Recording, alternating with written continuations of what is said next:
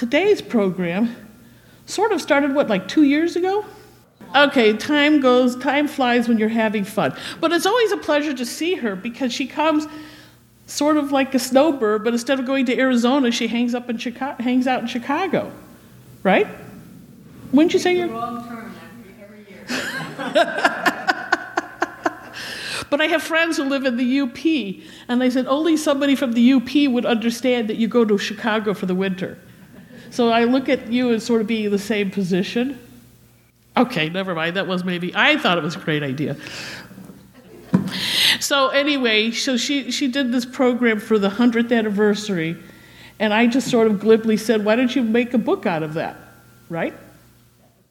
That was the glib suggestion that kept you at the typewriter and scanning pictures and meeting all the people at the local historical societies for the next year or so, right? Yes, you do, and you learn a lot about territories. I'm involved with the local historical society, and I know there's some little territorial issues. Not so much us, but some of the people around us. So anyway, Sharon, I want you to come on up. All right. A culinary history of Maine. Lobster. Thanks for coming. Any questions?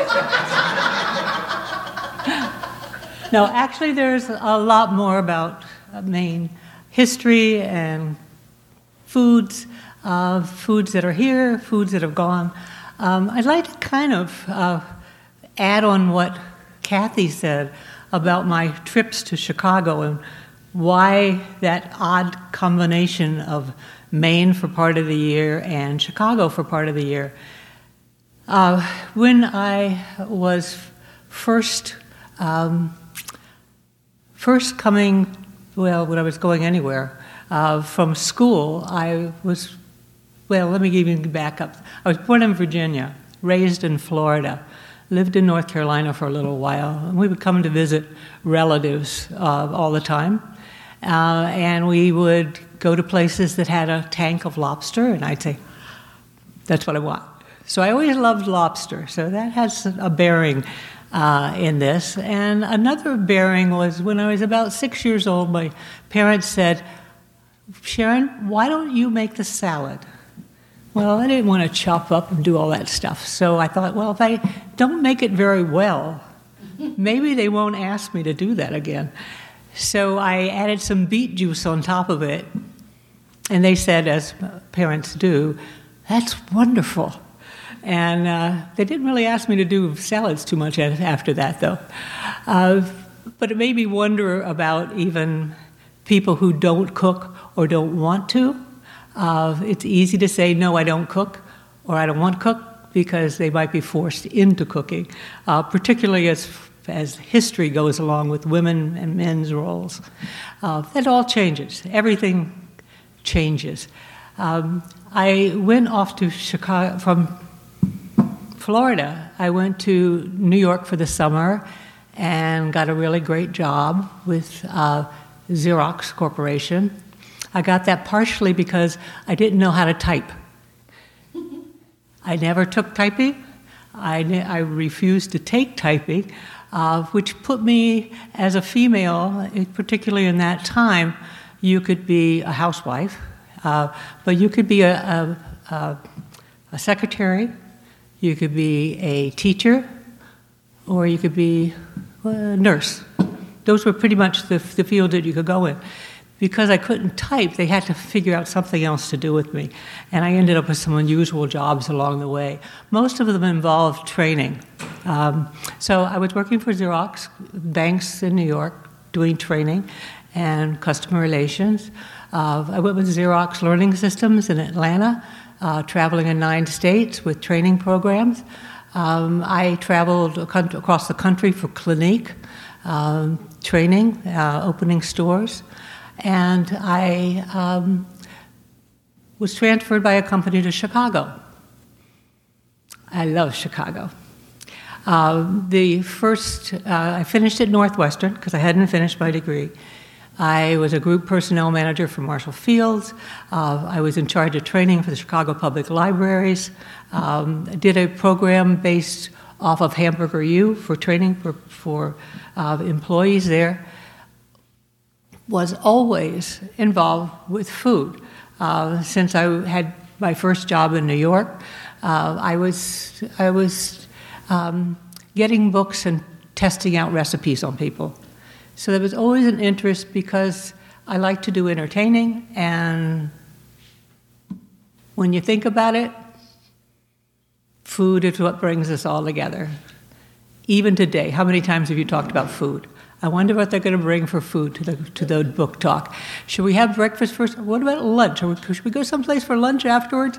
It's all about food, and it was all about food from the beginning.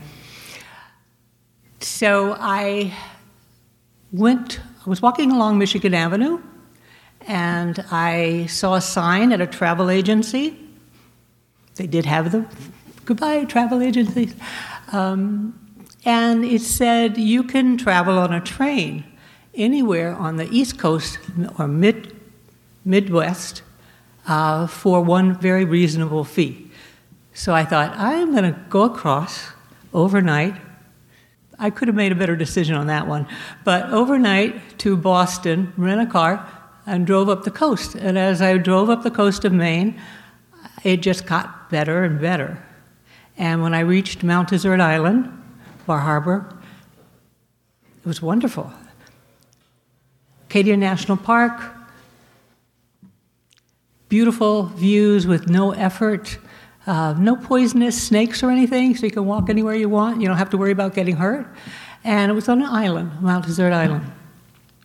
So I thought, okay, I will do cooking there. But going back to Chicago, I started a cooking school and catering company after working for the city. And I was doing that in Chicago and in the Virgin Islands. Warm place, but I love Chicago and I love Maine. So that's the combination I have right now. Writing a book. It was Kathy's idea. It was Kathy's idea. Many people over the years had said, well, Sharon, you have a cooking school in Bar Harbor, Maine. You should write a cookbook.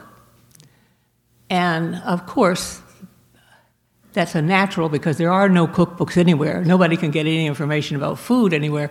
And I thought, one more cookbook, I don't know.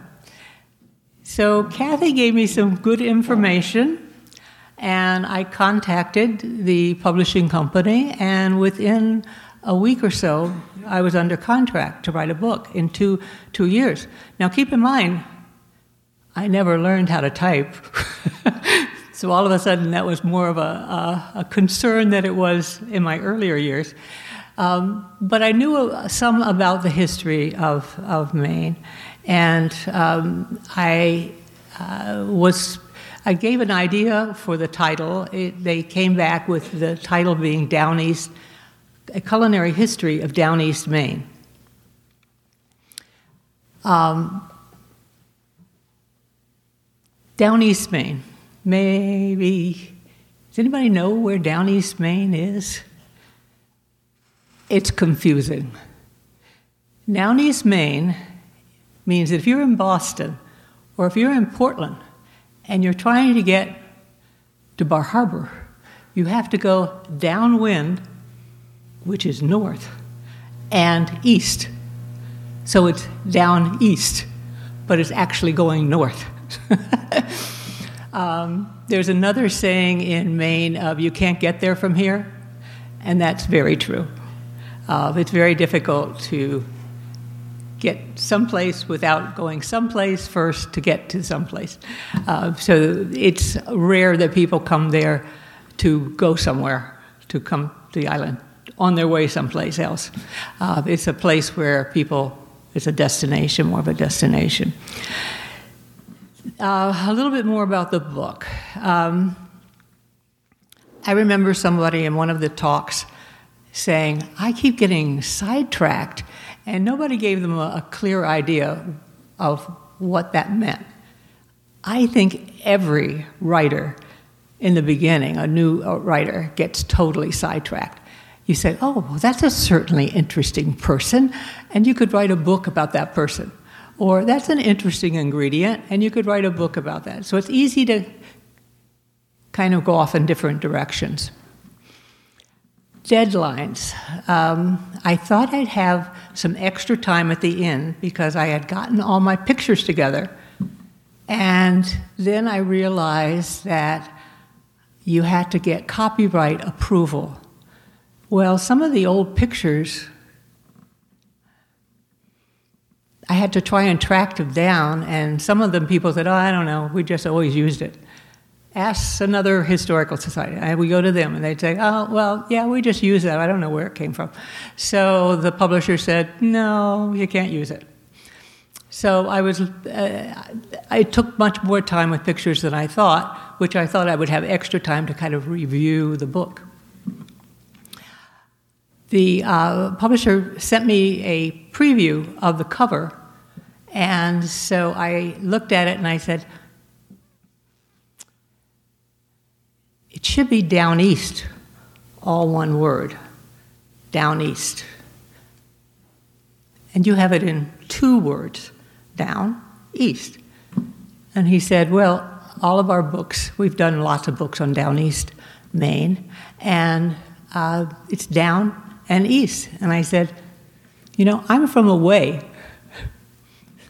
In Maine, that's a really very important signification. If you're from away, even if you were born there, you're probably from away, and you have to be there generations to be from there. So me writing a book and being from away, I said it's really very important that we have the title right.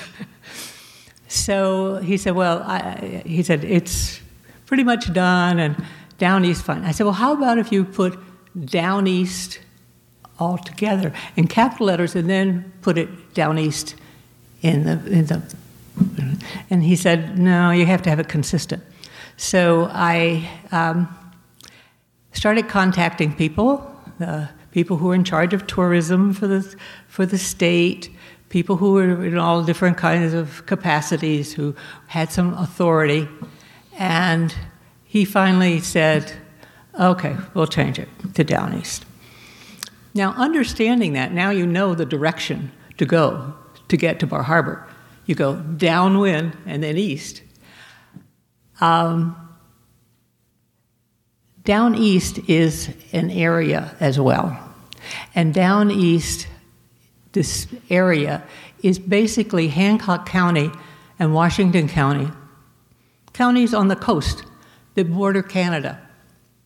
We have the world's largest supply of wild Maine blueberries. We have lots of lobster. We have a number of different seafoods and plants and things like that, and a rich history. So that's what I wrote about.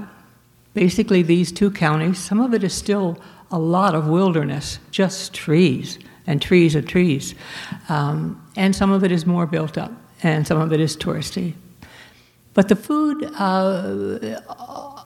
all makes sense when you look at the history of food in down East Maine.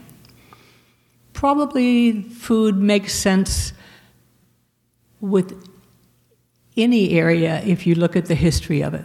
But because we were kind of a new one when our history started, it gives you a better foundation, I think, to understand food.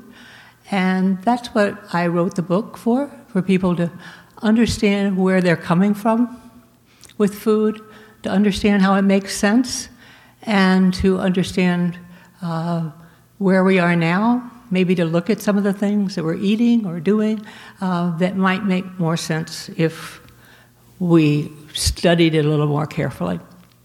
So, the book. About 1600, the Spanish came to that area.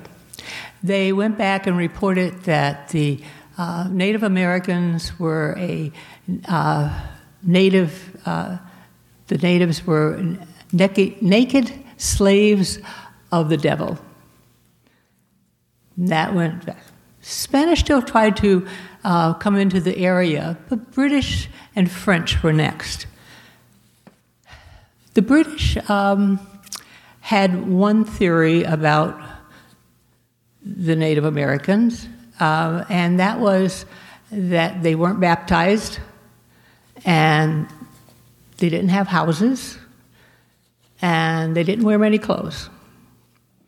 Now, the Native Americans looked at the British and said, they're out trying to do stuff in the field, they don't know what they're doing, and they also are wearing all these clothes, which makes it really hard to do that kind of work.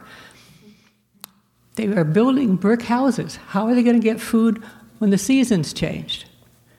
Well, the Native Americans changed with the season, and the communications problems started from the beginning.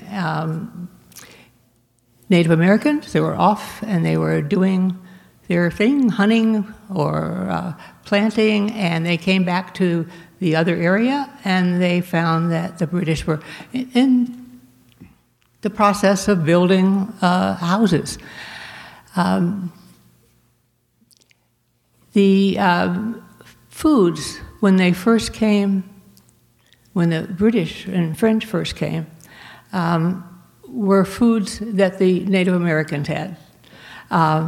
Things like the Three Sisters, which maybe a lot of you already know that. But the Three Sisters are corn stalks, strong corn stalks, beans that are planted next to them so that they have some support, and squash at the bottom keeps out weeds somewhat, and it also provides some potassium back into the soil. So the corn.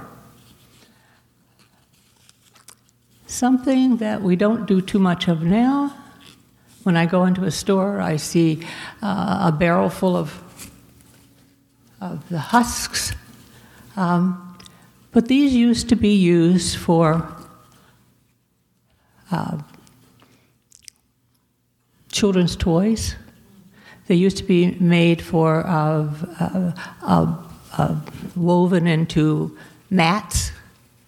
They used to be used for putting food in them, cooking food in them, and making actually little pots to do cooking in.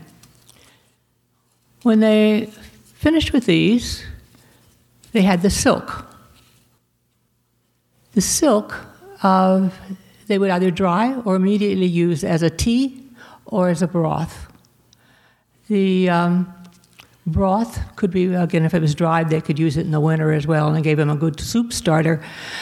But it is said that this would help kidneys and support bladder health. Doesn't taste bad. Tastes kind of mellow, a little bit of a corn taste to it, but so then they would either dry or eat the corn. Some of it they would save for the next season to plant. Some of it they would bury for the winter. And then they had the cob. So what do you think they did with that? Waited for the trashmen to come. No trashmen. They would dry the cob and use it as a fire starter. So if you do any kind of cooking outside, those are some things you might think. And if you have any little children around or people who are interested in doing something with these, it's a thought.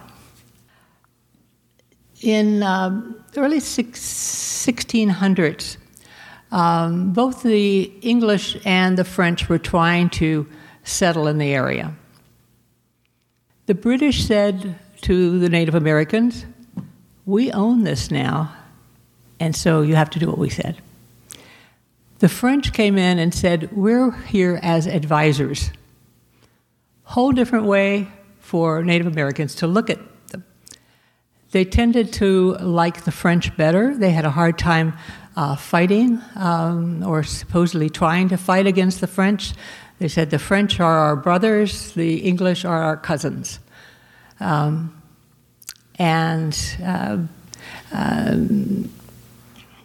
The early 1600s, that's the way that went.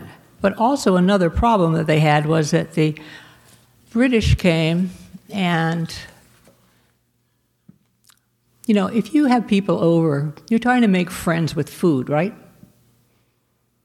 Well, the same thing with the English when they came in with their ships.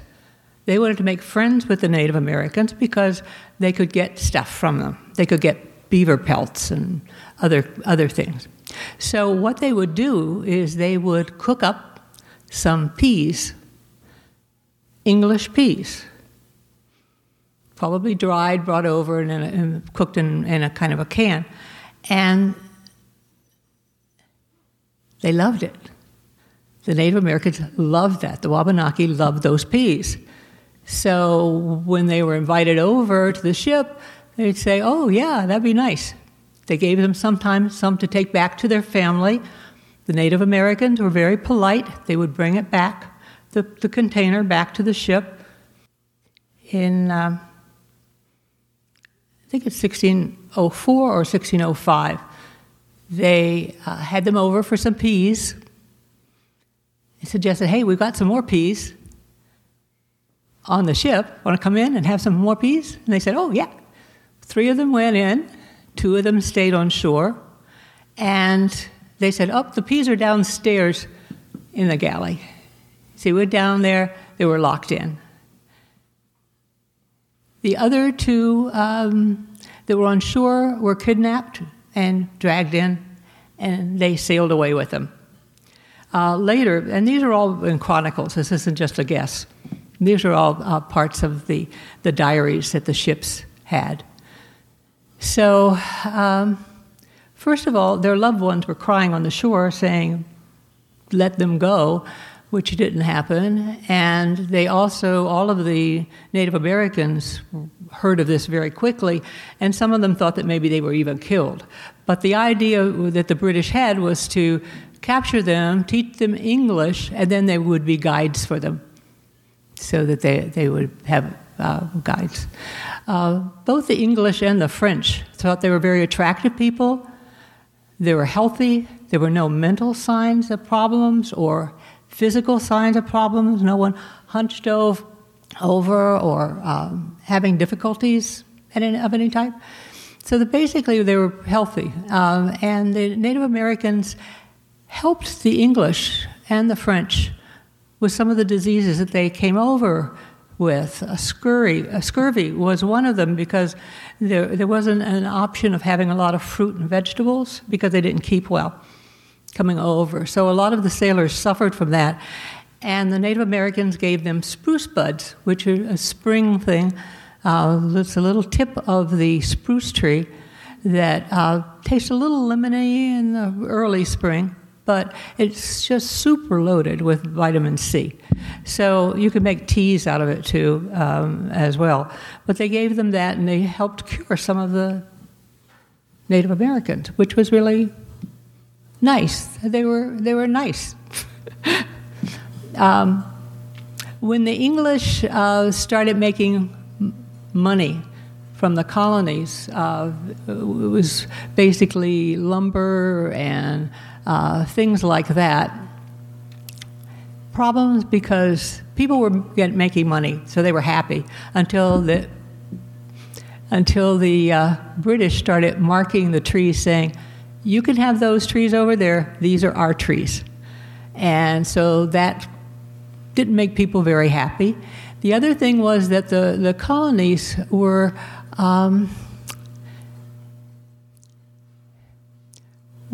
I think of a right word of saying it, concerned that there was a new quartering law, which meant if the English sent somebody to your house, they'd show up at your door and say, "I'm here, I need a place to sleep and something to eat."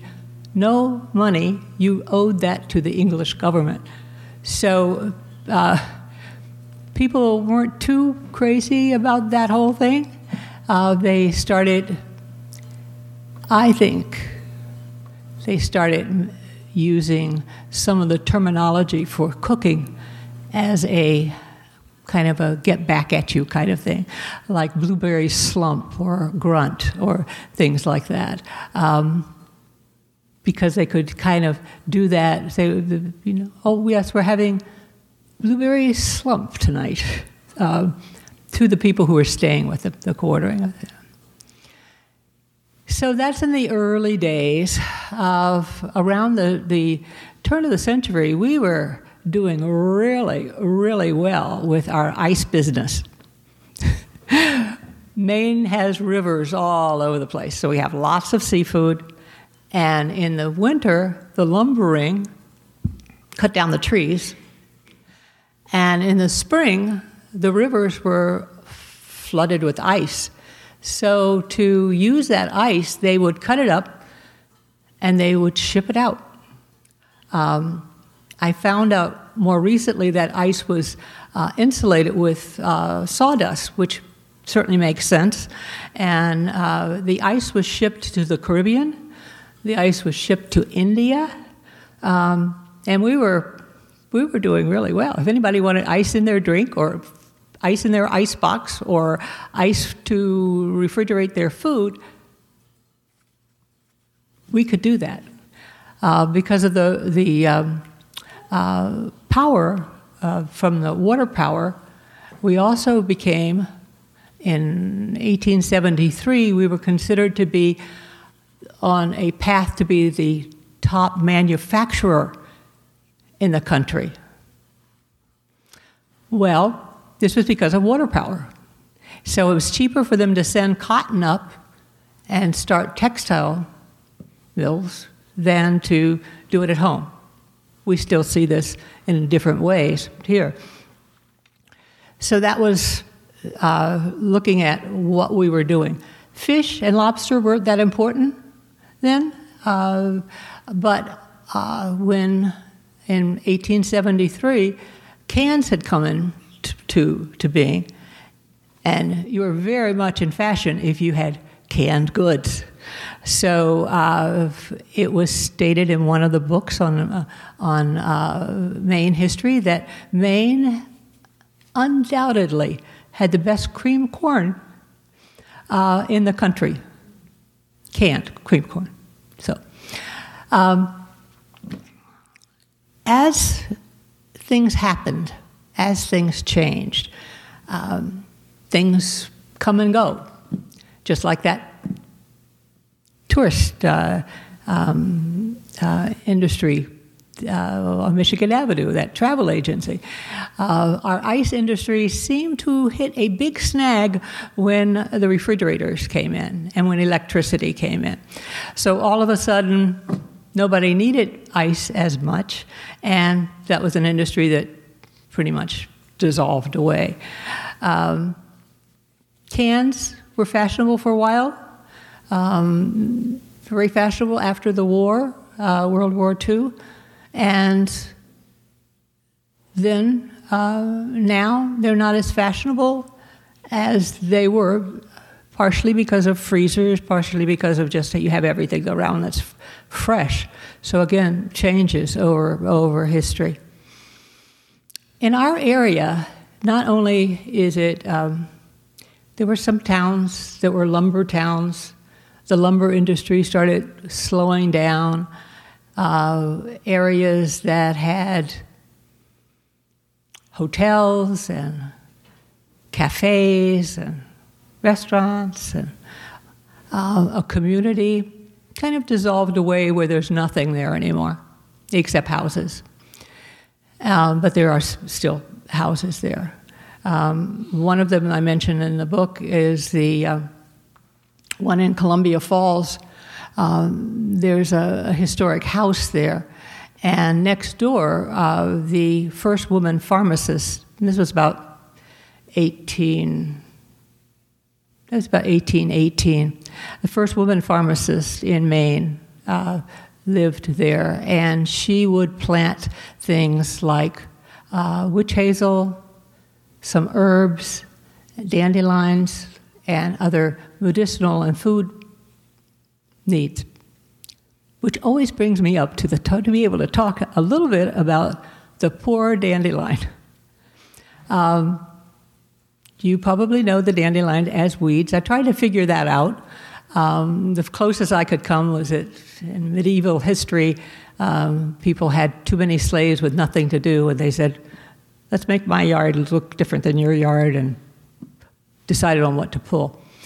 But dandelions are not indigenous to the United States. They are indigenous to Europe, and the English brought them over and planted them here. Now, as people moved west, they planted them as well, and pretty much the whole country can find dandelions. But people, I don't know for what reason, maybe it was a time when they didn't like British very much, or I don't know, but it became very popular to have a greener yard than the guy next door, which meant those yellow things in the garden were not good. And that showed that you weren't as good as your neighbor if you had dandelions. They are medicinal. You can eat the whole plant. It has higher amounts of lutein in it than probably anything else, and it's also higher in a lot of the vitamins than kale. The flower, you can use that certainly for dandelion wine, but you can also use it to sprinkle over a salad or something. The stems are usable. The root, they used to make coffee out of it.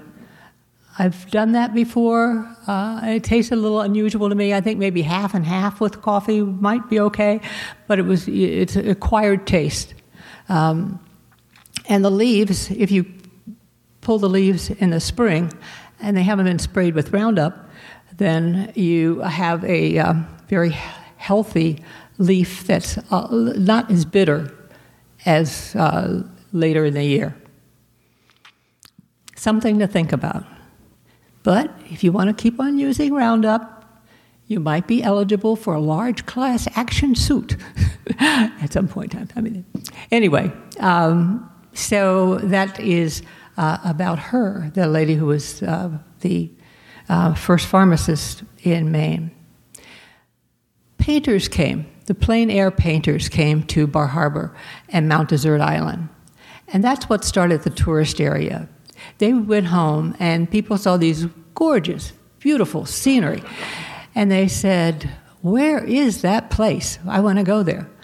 So the very wealthy could get there fairly easily by steamship, and they started going there. At first, they started staying with people in their houses. Then they stayed in little hotels. And then the very wealthy, the Pulitzers, the Rockefellers, there's a lot of wealthy people who live there. A lot of wealthy people who still live there. They called themselves rusticators. It was kind of like camping for them. But after a little while, they thought, this is nice, but I'd like to have my house here too.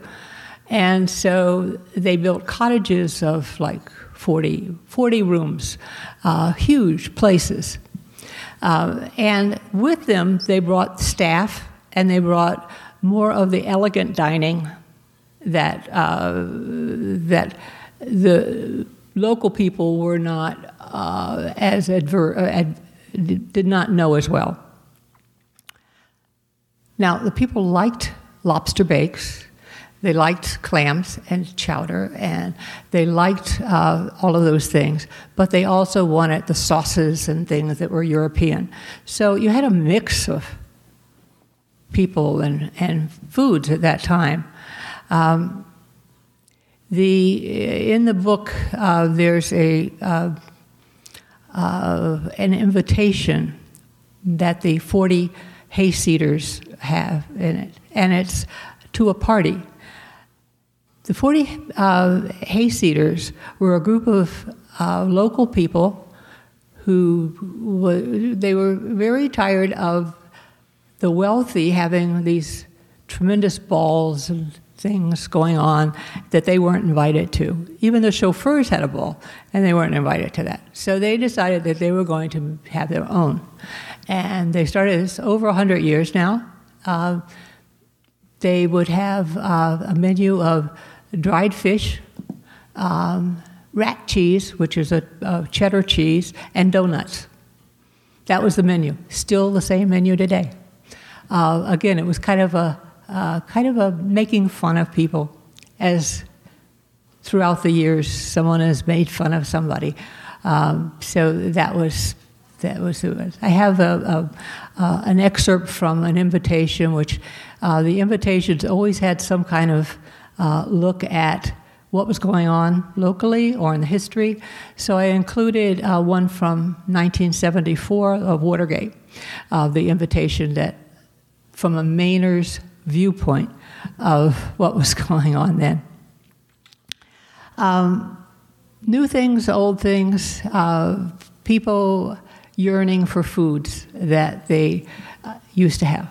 Now, I'm sure that all of you have some memories of childhood food that you say, yeah, I really like that. It's nice to have something that brings back memories. And food has a tendency to do that. I don't know what it might be for you individually. It might be something that your mother made or that a friend made or a loved one made. But we all have those kinds of things. And there's also an excerpt in the book during the Civil War of people who were in the war having yearnings for food back home. And it talks a little bit about what they were eating, which was, they had nothing else to talk about, so it was kind of like, well, we had dried beans today, and, you know, and then the next day it was beef. We had something else. One of them was a fellow from Maine who each day he was it was a diary of what he was eating. And then all of a sudden it changed. He said that they were having an armistice because they heard that Lincoln was shot.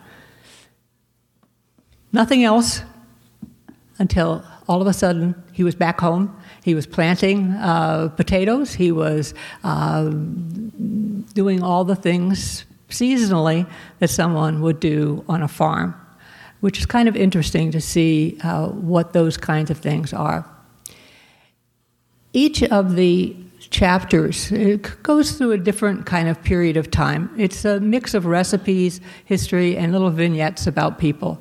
It's something about little grocery stores that have slowly become superstores. Not there, but somewhere. So the little markets, there were 40 of them on a small island, and dairies. All of a sudden, with refrigeration and a grocery store coming in for the first time, it hurt a lot of those people, and eventually put most of them, I only think of two that I can think of right offhand that are still surviving on Mount Desert Island, and they've turned into kind of a grocery store too. So what happened to those people? They found a new niche, a new way to survive. Newer things, well, not really new. In the 50s, canned goods, great. Jell-O came in.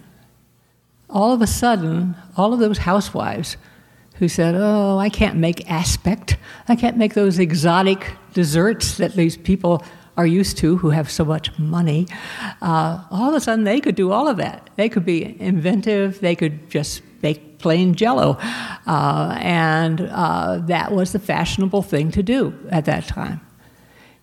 It was fashionable before. Kathy made something that is a coffee kind of gelatin that is more fashionable today. It's always been there. It's just changed. In the book, I like to add a few things that would help people, like I have leftover bread. I have a plan for that. I have leftover coffee. I have a plan for that. And I'm not even running for president, but I do have plans for those two things. But other leftovers of thinking out what you're going to eat and just giving a little bit more thought to say, okay, I can get that, but I know I'm going to have some leftovers. Shouldn't even say leftovers. Some extra of something by the time that meal is over. And I'm going to figure out something to do with that now before I before I purchase it, so that you don't have a lot of things that you throw away. Back to the 50s, there were some people that came to the island and nearby areas that wanted to settle the land, and they lived off the land. Some of them have become very well known in back-to-earth kind of groups, and some interesting farms and interesting people. So they're there. You have the tourists who are there. You have some remnants of a very large stone-producing area. One was on Mount Desert Island and had a population of 5,000. A lot of Italians with very, very talented carving abilities. They became New York, Chicago buildings, and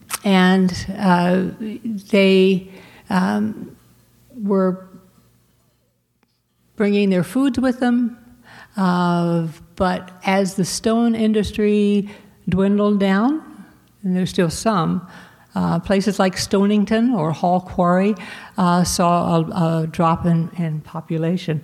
Hall Quarry now is just some houses. There's no town there anymore. There's nothing there.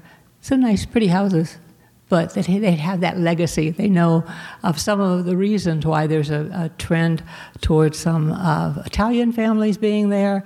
They used to live on Macaroni Hill, they called it, which is something that they used to call any kind of pasta macaroni.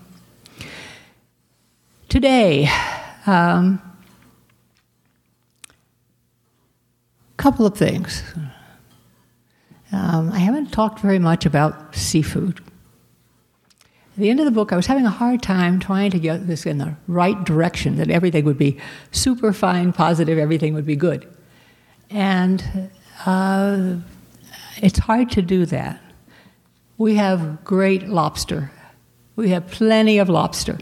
However, the lobsters have been moving north since 2004 because of global warming.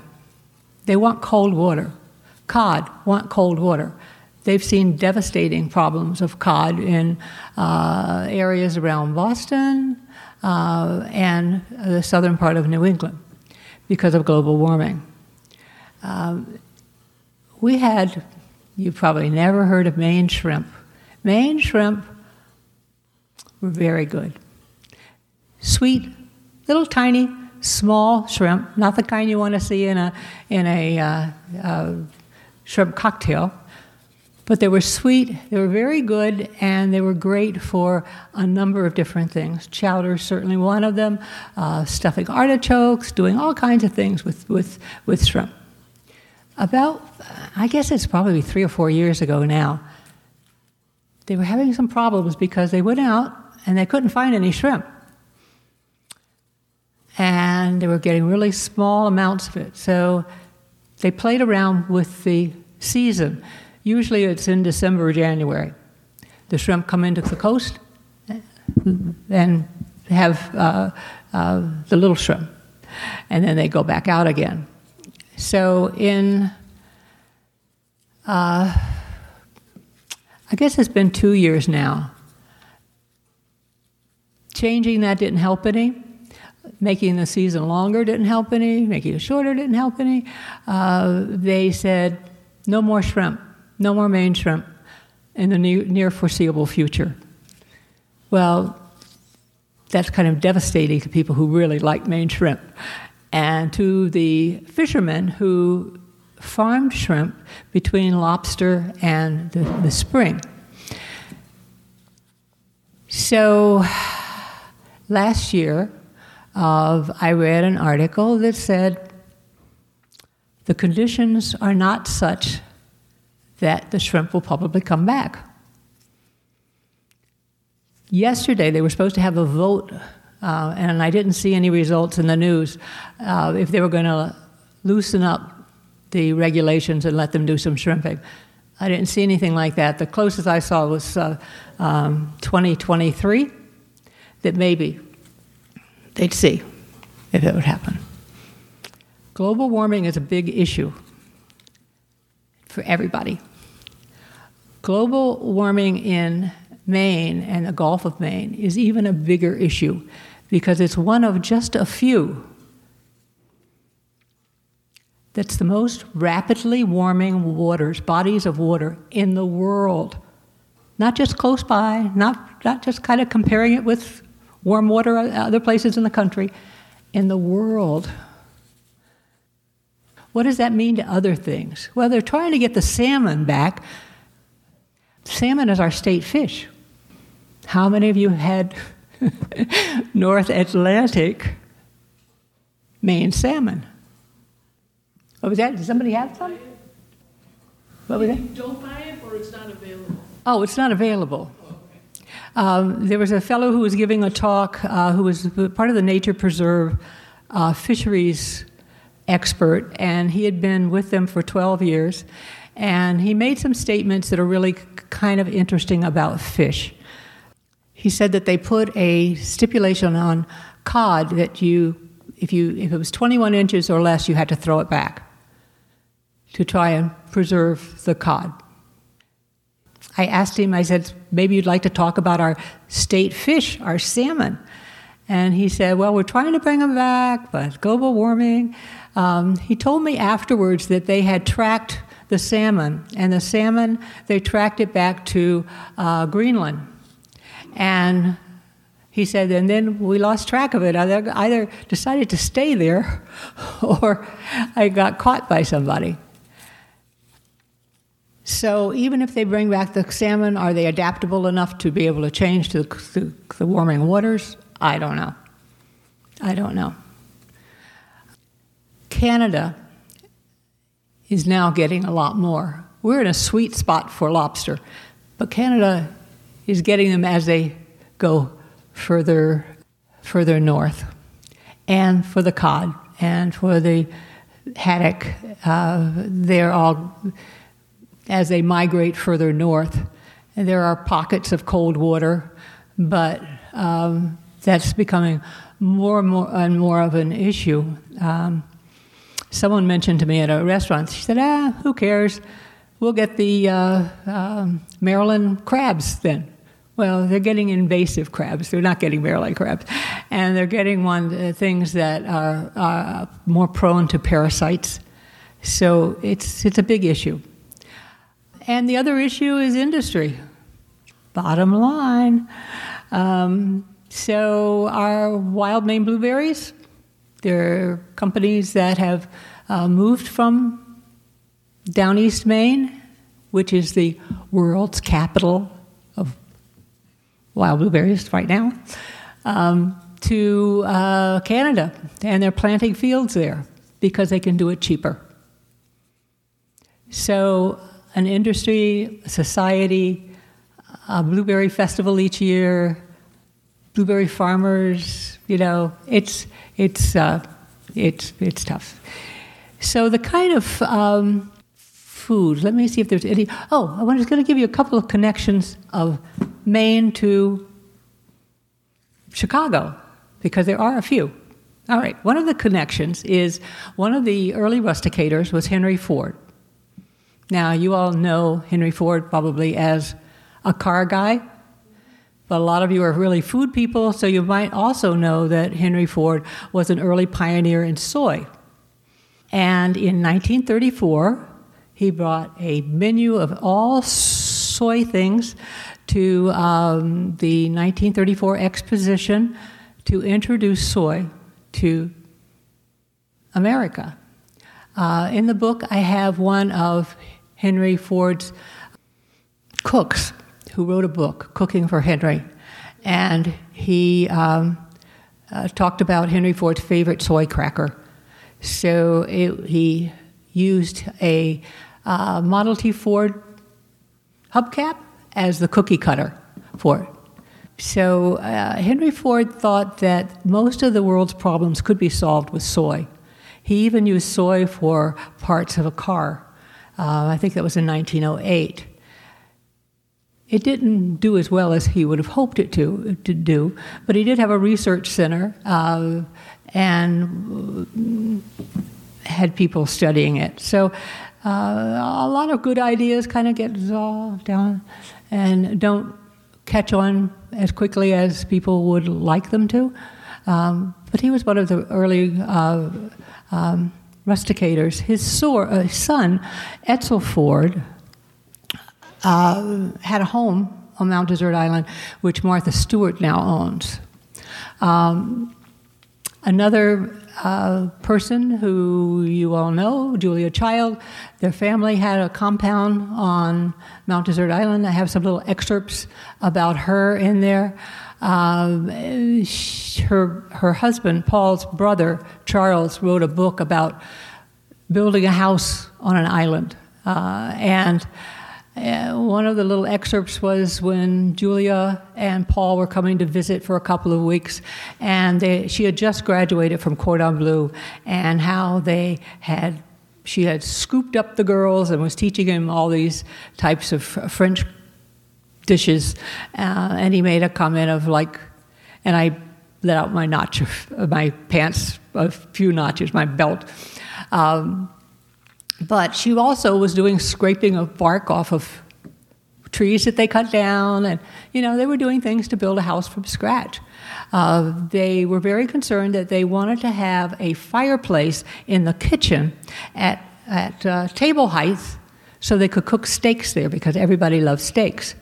So I asked her nephew, who has written a book with pictures from, I think primarily from her trip in France, if they actually did ever make the fireplace. And he said, yeah. He said a lot of times it's just covered over. But yeah, they do have that there. So she's in the book. An interesting thing about, again, after I'd already told you my story about the cover of the book, about having the right title. Well, after we resolved that, I looked at the cover a little bit longer, and I said, you've got Julia Child on the cover. And I got permission from the Schlesinger Library to use that inside the book, but it couldn't be for any kind of promotion. So what do you think? And he said, we're going to take it off. Not gonna wear it. And her cat was on the cover, too. So they're in the book someplace, but they're not on the cover. With the book, I try and give you a little bit of a insight into history, some people who are living there, and some food that they were making. Back 10,000 years, I have a recipe for a 10,000-year-old recipe. Lots of things we're still doing. Things aren't changing as much as you think. We're just getting a lot more potential for change because of ingredients.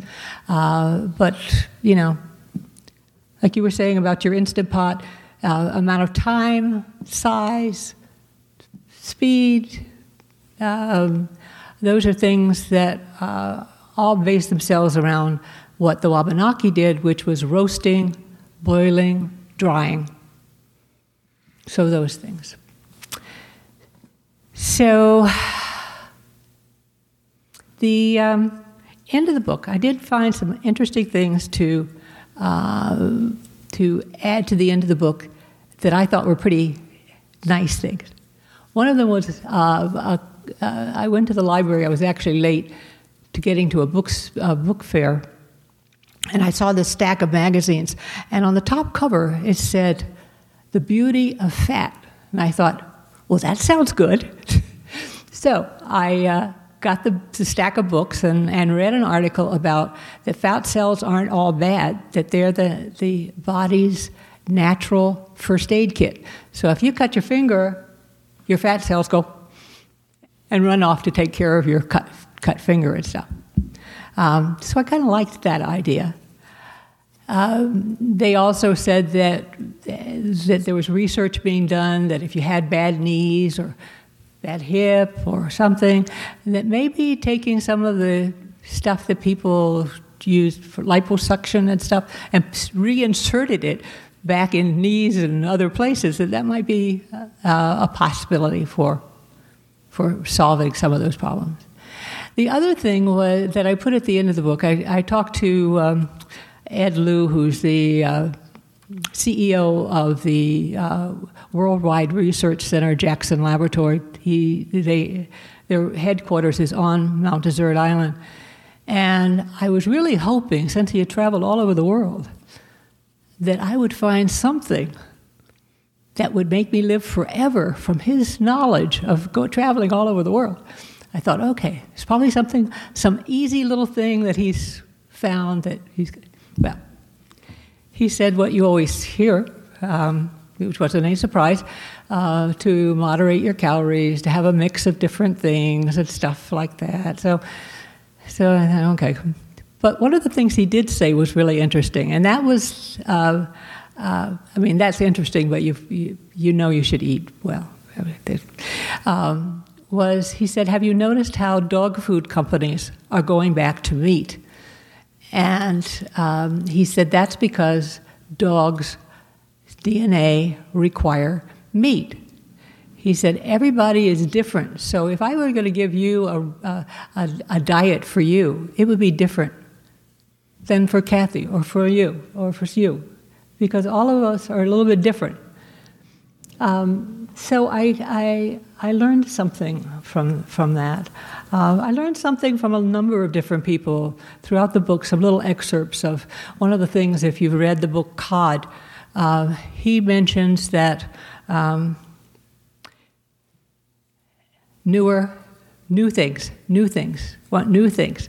And because of the new things, that oftentimes there were problems with those new things. It didn't work. But people never go back to what worked. They create something new to take care of the problems that they found with the last thing. And if that didn't work, then something newer to take care of the newest thing. So new things, old things, it's good to get a good feeling as to recipes, some very easy, that it could kind of be a base for people, and some that are, you see things trending differently because of different ingredients. And I can understand why people don't want to cook. I can understand why people are overwhelmed, because now there's just so much.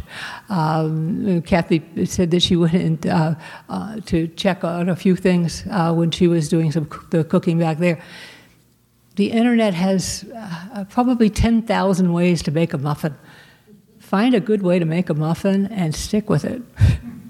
And so that's what I've tried to do with the book. There's some good things in there that work. And if you have a base of that, then you could go play with other things and make something new. So with that said, maybe you might have some questions that I could answer. If the rest of you are deaf like myself, what he was asking was if wild blueberries are cultivated blueberries. No, they're very different. Wild blueberries are basically wild blueberries. They've been in Maine for 10,000 years. They just kind of came there with something that flew over or walked in. They're not cultivated. The ones that are cultivated are blueberries that are larger than a wild blueberry.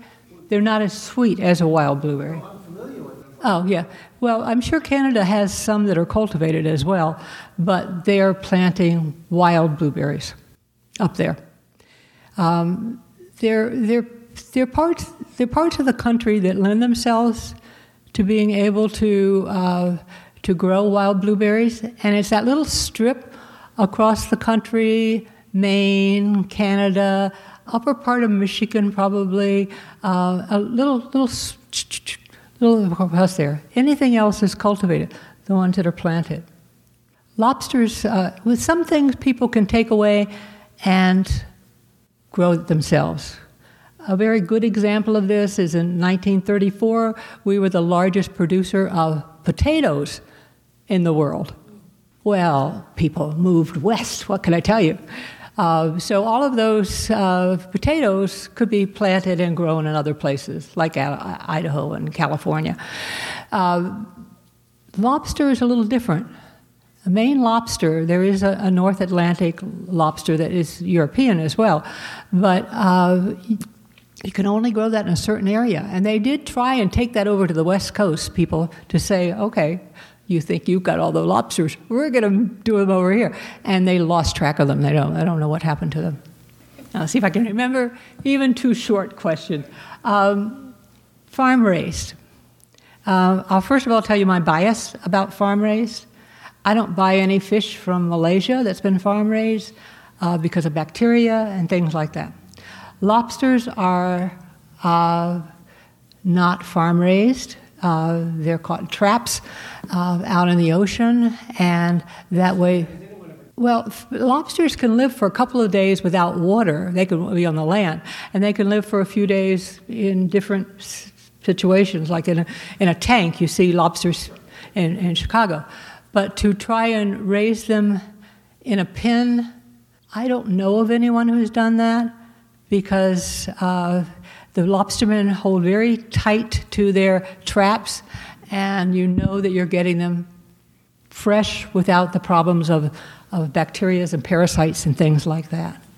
And then the second thing you asked, I wanted to talk about the other fish. I don't like farm-raised things. That's a personal thing. I see too many problems with it, especially for health, for people. But you can do some of those things. I think that they're doing that with clams somewhat. With oysters, they're doing a lot of the farming up there.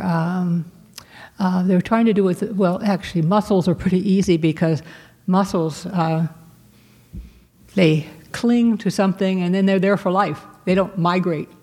They don't go anywhere. So that would be a pretty easy. In fact, some of the mussels, they're now growing on strings. They're keeping them in the ocean, though. But they're using them on strings. So steam or boil. There are a couple of ways you can kill a lobster. I said that once in a class, and I started laughing to myself because it kind of reminded me of that song, there must be 50 ways to leave your lover. There must be 50 ways to kill a lobster. You run over. No. There's a place right here that if you have a sharp knife, you can cut in there. It's the major vein. You can steam them. You can boil them. Personally, if you're going to eat a lobster and cook a lobster, I prefer head first into boiling water. I think it's more civilized, and it's going to kill him right away. Steaming it, it's not going to die right away. So I did for that reason. But you could steam a lobster. In fact, you'll probably find some grocery stores here that'll steam a lobster for you, cook it for you, and you could just pick it up and take it home. You don't see any change in the texture or the taste whether you boil or steam? As long as it's not cooked too much. That's a problem. It becomes rubbery if you cook it too much, and you don't want to undercook it, because if you do, then it's not. If you did boil it, it's not going to lose flavor. It's inside the shell, and if you put it in this way, that tail is going to flip up, and you're going to be covered with boiling water. Wow. So you just have to know that. But steaming it, if I'm going to kill something, lobster, it's the only thing I kill, I'd prefer it to be quick. And that was was that a steam lobster? It was a festival. Okay. Yeah, Maine is pretty much, you can get them all over. You can have them shipped from there, too. I was in Heathrow Airport, and Square United and U.S. Airways at the time, where everybody was waiting for their plane. And I was looking around, and I saw this counter that said seafood, packed to travel. And so I thought, I'll go learn something. Walked over, and I said, "You got a lobster?" And he said, "Yes." He said, "This is the best lobster in the world. It's from Maine." And I'm thinking, what? Somebody's going to buy a lobster to go back to that area from England to Maine lobster? Carry it back to Philadelphia or Boston? There's an article in the New Yorker about finding. It makes a very festive meal, and certainly Christmas Eve or New Year's Eve, it's something that stands out as being different and unusual. So yeah, I can certainly appreciate that. Any lobster question? Has everybody here eaten a lobster? Anybody not? I don't know. It was something. It was a something. And just going back to being humane in France and Europe, traditional is they weren't very humane to killing lobsters. They would just kill it in ways that weren't very considerate of the lobster. But I'll tell you one thing that's kind of an interesting thing about the lobster that you may not know. If this lobster got in a fight with someone, obviously he'd win because he's rubber, but that's not it. If a lobster thought he was going to lose a battle, he'd say, "Okay, here, you can take my claw. I'm getting out of here," and he'd leave. He can rejuvenate. He can make a new lobster claw from that. And so there's studies being done for people who are amputees or people who have problems of losing some limb, of how can the lobster do that? Some of the medical ingredient in mussels you'll find in some of the medicines, because mussels have a very, very tight hinge. So that's an interesting thing too. So do you have any questions about him? He could live for a long time. Well, I think Kathy has some food she's made.